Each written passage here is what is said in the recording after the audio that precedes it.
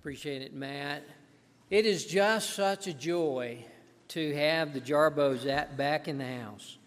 It's just such a blessing to have them in our midst, to remember times in the past, to remember what fellowship we had together, and to just enjoy that fellowship.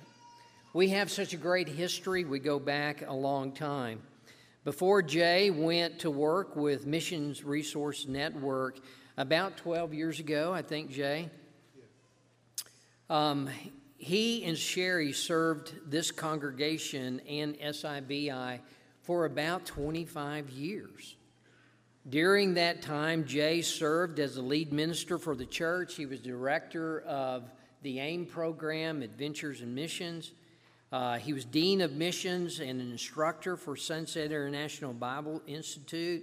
He was Sunset's missionary in Mexico City for 6 years. And during that time that he did all those things, Sherry was there, not only to make sure you survived all of that, but she was also serving here as a professional assistant to Truett Adair, former president and now current chancellor of SIBI. So there's a lot of ministry history that we share with them. Right now in his work at MRN, Jay is now serving as the Empowered Team Lead and Director for Empowerment. He works to multiply healthy leaders to disciple the unreached and underserved people groups of the world. Jay has pursued and accomplished several educational and training goals over the years. He holds a BA from Texas Tech University, a master's in missions, and a master's in divinity equivalency from Abilene Christian University, a degree in ministry from SIBI in its School of Missions, a certificate now as Associate Certified Coach with the International Coach Federation. And the great thing really is about all of this training and all of this education is I know that Jay has just simply viewed it and used it as a way to support and equip him in the greatest passion that I know he has. And that is to seek to be transformed personally into the image of Christ and to help others do the same. And this, with that passion, he and Sherry, like I said, have served as missionaries in Mexico City. Jay has worked with churches and other missionaries and mission leaders on 6 continents, helping them to be better equipped as servant leaders on the mission field, promoting transformation and multiplication. Now, I know all that's very important, but I know those of you who know Jay and Sherry and the family well are like, well, when are we going to get to the family? Okay. Well, now's family time. I want to let you know that Megan, their daughter, is now a medical doctor in Childress, Texas, where she and her husband, Kenny, who's a rancher, is raising their children. Let's see if we can bring up that first set of grandkids.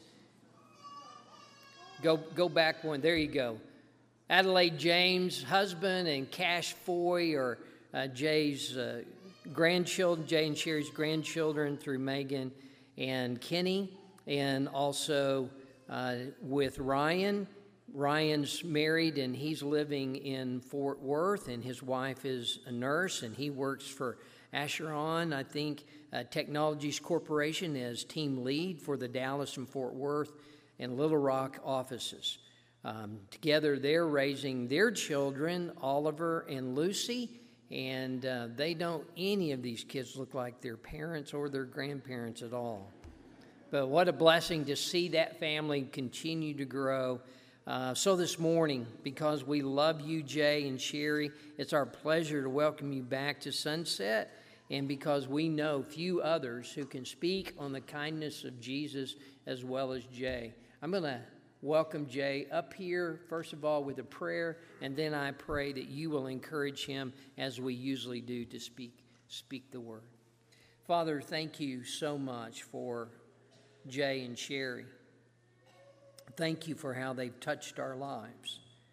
how they have borne fruit, how they planted seeds, and how those things have come to fruition over the years.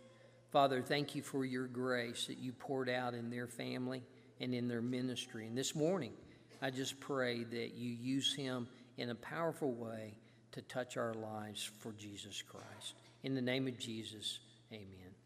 Jay, preach the word. Thank you. Thank you. It is so good to be with you. I can't tell you how good it is to be with you. And I know I made some of you feel uncomfortable, perhaps sitting up here, turning around as if I was looking for someone.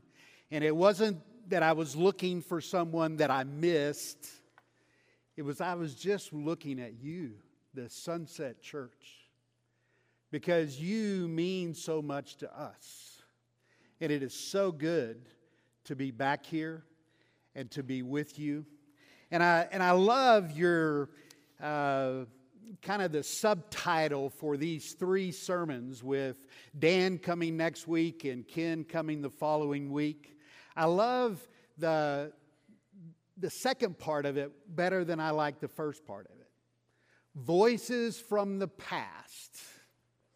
Yeah, I'm one of those voices from the past.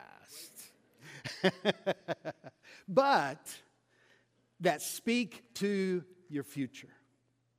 Because we live in the future of God as He's carrying us forward. I have a heart full today with gratitude. Looking at some of the elders that sent me to the mission field, sent our family, Lowell, Lee, others, Mission Committee, Tom and Thelma Kunis, and others that I can't see your face right now. I came here as a young Lubbock Christian college student at that time in 1978. I was raised in a good Christian home in Freona, Texas, in a good local church there that shaped me and prepared me. But honestly, from 1978 to 2010, when God called us to work with Mission Resource Network, I grew up spiritually here. You helped to shape me. Remember, Bill and I were freshmen together at Lubbock Christian. Most of you know that. But I remember we were taught this Bible study of sharing the kindness of Jesus with others. First time I ever had been taught a study that I could actually share the gospel with someone. I think I call it the redemption study. I think Bill calls it the blood study. And I remember learning that and writing in my Bible all of the scriptures, all of the questions, all of the transitions. And I had an acquaintance out at Lubbock Christian that I didn't believe the way that he talked, that he believed in Jesus. So I was emboldened, and I wasn't emboldened by my own. I was emboldened by this church and the teachers at this church and the elders who were training me to speak the gospel. And I sat down with him, went through the Bible study, and he just had this look on his face and he said, "I need to be baptized right now. Let's go." And I was like, "Oh, wait a minute. This is my first time doing this. Don't we need to talk a little bit more? Do you understand this and understand that?" And I picked up a phone. I had to go to a phone back then and called the building here. And I was praying, please let somebody be there. Please let Richard Rogers be there. Please let Bill Yasko. Please let somebody be there. And Bill Yasko, after hours, answered the phone. And he said, "Bill," I said, "Bill, I need your help because I use this redemption study. He's ready to be baptized, and I want to make sure he knows what he needs to know." He said, "Bring him on up." I said, and I kind of whispered in the phone, "Make sure you talk to him first. I don't want to make a mistake." And he sat down and talked to them, and he was baptized here. And that sent me on a journey of learning how to share the kindness of God with people all over the globe. I learned that here. Without Sunset, I wouldn't be where I am. I remember seeing Richard Lane Walker as I would preach up here to the right. That's where they would always sit. They've gone to be with the Lord. But I knew Richard Walker to be a man of prayer. And I went to him one day and I just said, teach me how to pray. Just like John, the disciples asked Jesus, teach us to pray. I sat at the feet of Richard Walker as he shared in his gentle, kind way about how he walked with God through prayer. I sat through many an all-night prayer session. I couldn't believe that at sunset, when they said we were having an all-night prayer session, they really meant all night. And I remember coming in this back door, and the auditorium was fairly new, sat back there, and experienced my first all-night prayer session. I love what God has done, is doing, and will continue to do through you as followers and disciples of Jesus Christ. Let's pray. Father, we want to live in your kindness. The kindness that Jesus has shown to us as he walked on this earth. Father, help us to live in that kindness and to share it with others. Would you guide us now as we study your word briefly to remind ourselves that you have given us a great honor to join with you in your desire to see everyone come to know you, bow their knee to you, before you, and to be welcomed into your grace and into your mercy and into your truth. Use this time for your glory. It's in Christ we pray. Amen. I'm encouraged by your new vision statement, I believe. Seeking to be a place where everyone can connect with the kindness of Jesus, the strength of Christian community, and the purpose of doing good. I invite you to turn with me to Titus chapter 3. The book of Titus, I wish we had more time, probably is one of the shortest but the greatest book on the grace of God. The grace of God has appeared before us. I once heard a story about another person from your past, Ted Kell, who was a great preacher and a song leader and would often work with Richard Rogers, and they would just quote scripture back and forth in classes. And I can remember the story being told that he was at a local congregation somewhere in this area and teaching about the grace of God, and somebody stood up and said, Brother Kell, I don't think you know a thing about the grace of God. And those of you who knew way back, Ted Kell, with his grace and his love and his demeanor, just simply started quoting the book of Titus and quoted the whole book of Titus. And the key verse here that I want to draw your attention to is Titus chapter 3. There was a time when we were foolish, disobedient, deceived, enslaved by all kinds of passion and pleasure. We lived in malice and envy, being hated and hating one another. But when the kindness and the tenderness and love of God our Savior appeared, He saved us. not because of the righteous things that we had done. See, that's what I grew up believing. And it's not that I was specifically taught that. I was taught grace, but somehow around me, I picked up this feeling that I had to earn this some way. I had to be righteous. But here it says, He saved us not because of righteous things that we have done, but because of His mercy. Verse 3 and 4, the greatest, shortest, powerful statement of the good news message of the kindness of Jesus. You see, this word that is translated kindness in some of your versions oftentimes is preceded by loving kindness. That's the way I quoted it. And this word, Christos, or Christos, I always pronounce Greek words with a Spanish accent. I don't know why. It means useful. It means kind. It means gracious. It means good and morally good. It's only used 7 times in the New Testament, but in Romans chapter 2, verse 4, it says, God's kindness leads us to repentance.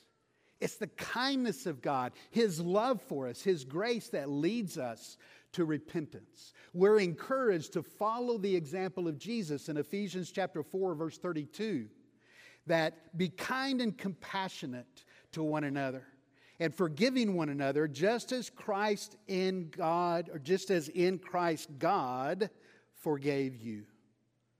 See, this clothing ourselves with the kindness of Jesus.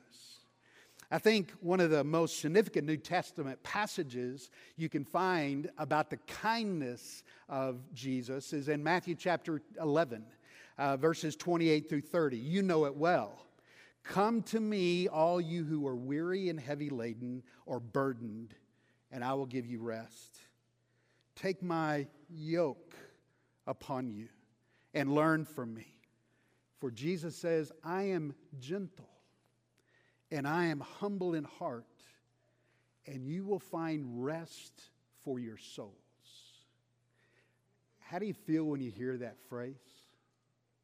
I am gentle and humble in heart, and you will find rest for your souls.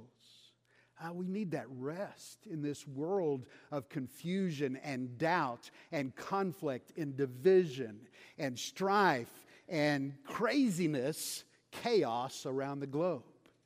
That is found in Jesus Christ, and He ends that with, for my yoke is easy. And the word there for easy is Christos, kindness. My yoke is easy and my burden is light. Kindness is not niceness. There's a nicety kindness that we often talk about, very sugary. We don't speak truth to one another. We don't offend one another. That's not the kindness that Jesus Christ modeled. Jesus was very bold walking into the temple and casting out those money changers. He was very bold to speak truth to people. So where do we see this true kindness? This true, and I think a better translation in some of these passages would be tenderheartedness. Sherry and I walked in the building, started seeing people, and you made us very tenderhearted. Flood of memories, flood of emotions. Flood of the love and the kindness of Jesus Christ that we experienced here. So where do we see kindness coming from Jesus? I want to draw you to 2 passages very quickly in Mark chapter 1, verses 40 and 41. Jesus came upon a leper, terrible skin disease. And a leper during those days would not really be allowed to be out in public. They would have to be outside of the towns. And they would usually wear a sign that says unclean. And they would have to cover their mouth with their hand like that and yell, unclean, unclean. And people would scatter. You know some people that when they walk into a room, they don't have a sign. They're not yelling, but they're treated unclean, aren't they? They walk in and people get quiet. And you may be one of those who feels that way. As you walk into a room, you're not treated like everyone else. And here is the kindness of Jesus Christ made manifest. In the flesh, incarnate Jesus Christ asked the leper, "What do you want me to do for you?" And he says, "If you're willing, make me clean." If you're willing. Jesus could have done it with a statement. He could have done it with a wave of a hand. But he cleansed them with a touch. When's the last time that leper had been touched? And how did he feel with that, just a simple touch? But then also the power that came from Jesus to transform him and make him clean. There's some people that they may not be saying it, but because of how society treats them, because of how their life has been, because of all kinds of things, they may come into a place like this. And you may be here today feeling this. I don't belong here. If people knew what I did, if people only knew what I did, they wouldn't accept me. I've got to dress nice. I've got to look nice. I've got to be nice.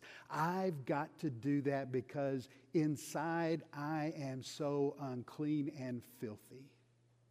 But Jesus didn't make that leper feel that way. He made him feel clean with a touch. The main passage I want to take you to is John chapter 4. And I know some of you were here, were with me over at the Family Life Center when I was given the task of talking about the Samaritan woman. But I guess I just spent too much time with her to only take 14 minutes. And that I was given on Wednesday night. And I know, Bill, I took 20. And I apologize. But go to John chapter 4 with me. It says that Jesus had to go to Samaria. He had to go. John chapter 4, down around verse 1. He didn't want to get into this baptism controversy that was going on with John the Baptist and his disciples. So he decided to leave Judea and go up to Galilee north. And it said he had to go to Samaria, which was in between. But he didn't have to go. Because most Jews would go to the east of the Jordan and purposely take twice as long to get to Galilee because the Samaritans were so unclean. They were half-breeds. They were even worshiped God on a different place, in a different mountain, in a different way. So to a pure Jew, I cannot fellowship with them, so much so that I will take 3 hours extra way to get to where I'm going because I don't want to be with them or touch them or eat from their utensils or drink from their water. They are completely unclean. And these were Jews who believed in God, a merciful, compassionate, loving God as presented. So Jesus enters into a conversation with this woman. And she was coming to the well at a very strange time, knowing that she wouldn't meet anybody else there. Because I'm assuming if she went where the other ladies would go at the time, the well, and the time that they would go, you know, how we get together in watering holes and we talk and we share, she didn't want to do that because they knew that she was unclean. They knew that her past was so checkered that the whole village, the whole town of Sychar, turned their back on her as she walked by. But Jesus sitting there alone, she came up, started drawing water, and Jesus asked, "Will you give me a drink?" Her response is, "Who are you?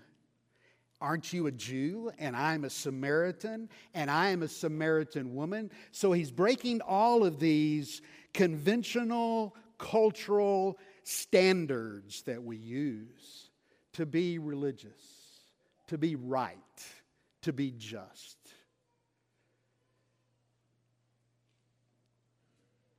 And it says, you are a man, you are a Jew, and I'm a Samaritan, and you're asking me for a drink? And there's a series of questions there where Jesus began to talk about living water. And she was still thinking physically, well, where can I get this running water, this living water? And finally comes down to a question. He said, if you knew who it is that's asking you this question, you would ask me for living water that I could give you, that you would never thirst again. Well, show me where that water is, because I don't want to have to keep coming out to here and get water. I want water that will last forever. Well, he was talking spiritually about living water coming from God. So Jesus got a little bit more personal. He said, give me this living water. And he said, go call your husband and bring him here and come back and I'll give it to you. I can imagine her eyes went down and says, I have no husband. Yeah, and Jesus, knowing her, says, you've had 5. And the man you're living with now isn't even your husband. Can you imagine the shame? Can you imagine just the air being knocked out of her? Who is this man? And Jesus calls her and says,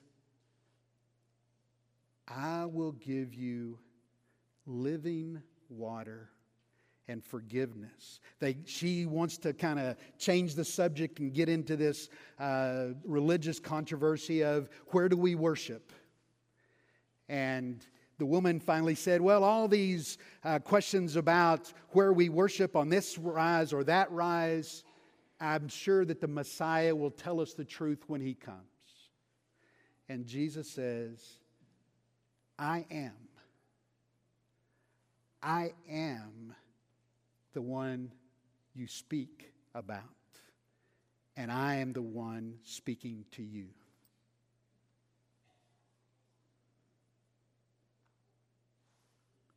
I can't even begin to imagine what went on in her heart and her life.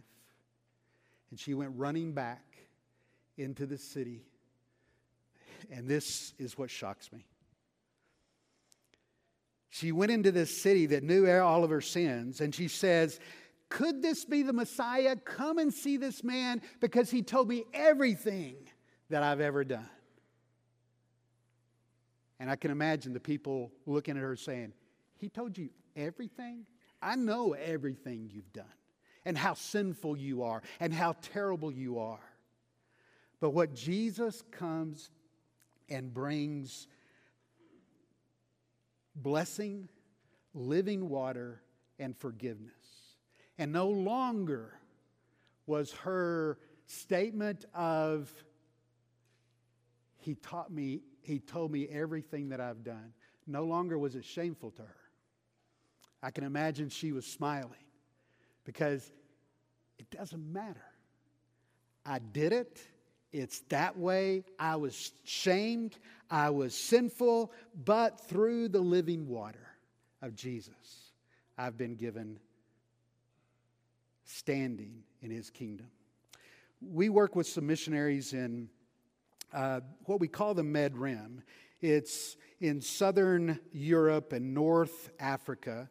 And you know that there is a movement of Muslim believers or Muslim Islamic people that are fleeing from Iraq, Iran, Syria, Afghanistan, and they've been doing it for years. And so we have sent missionaries there to share the kindness of Jesus. Because you can't go up and just start talking about Esau with them. That's their name for Christ. But what you do is what Phil and Rebecca Jackson, my friends, did with a Syrian, or an Iraqi, I think. Daoud is his name. Daoud. He's an Iraqi. He was an escaped refugee. He lost his fiancée and an unborn child to a family honor killing. They were killed because they had broken the law. He had a bounty on his head that had actually followed him to Greece and later on to Western Europe. He had applied several times for asylum and been rejected. He was waiting. He was overwhelmed, and he felt lost and powerless. He quickly accepted the fact that Isa, Jesus, was a Savior, but he didn't know all that meant. And so he went on into Western Europe. I don't know what country in Western Europe. And my friend Phil lives in Athens, kept in touch with him. And one day he got a call from Daoud. And he said, "Brother, let's do this thing." And he was actually standing in a river in Western Europe saying, "I've come to believe that Jesus is the only one that can give me life. And I'm standing here with a friend, and I want you on the phone as I am baptized into the name of Jesus Christ, the Father, the Son, and the Holy Spirit, into Christ to live this new Christ-like world." You see, kindness, a message of kindness and of grace and of love and of hearing people and listening to people is the way that these brothers and sisters, now that we have in the faith, came to Christ. Because someone sat down and listened to them, showing them Jesus Christ. I don't know where you are this morning. I know where you're physically at. But I don't know where you are in your walk with God. And you might just need prayers. And there's going to be elders up here that will pray with you and give strength and show you the kindness of Jesus. But you may be the one who is like Dao, who is searching and doesn't understand about Jesus. Now is the day to receive the kindness of Jesus Christ and live in His presence and His life forever and ever. Let's stand and let's sing.